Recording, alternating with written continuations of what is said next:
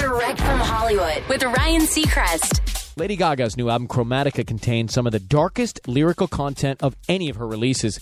And in a new sit-down with CBS, she says every single thing she writes about on the record is true, coming after she hit a dangerous level of depression. She says, I totally gave up on myself. I hated being famous. I hated being a star. I felt exhausted and used up. You can't go to the grocery store now. If you go to dinner with your family, somebody comes to the table, it's always about you. But after a lot of work, she came to terms with her fame and the life it's given her, good and bad. She adds, I don't hate the character Lady Gaga anymore. I found a way to love myself again, even when I thought that was never going to happen. Chromatica's out now. That's direct from Hollywood.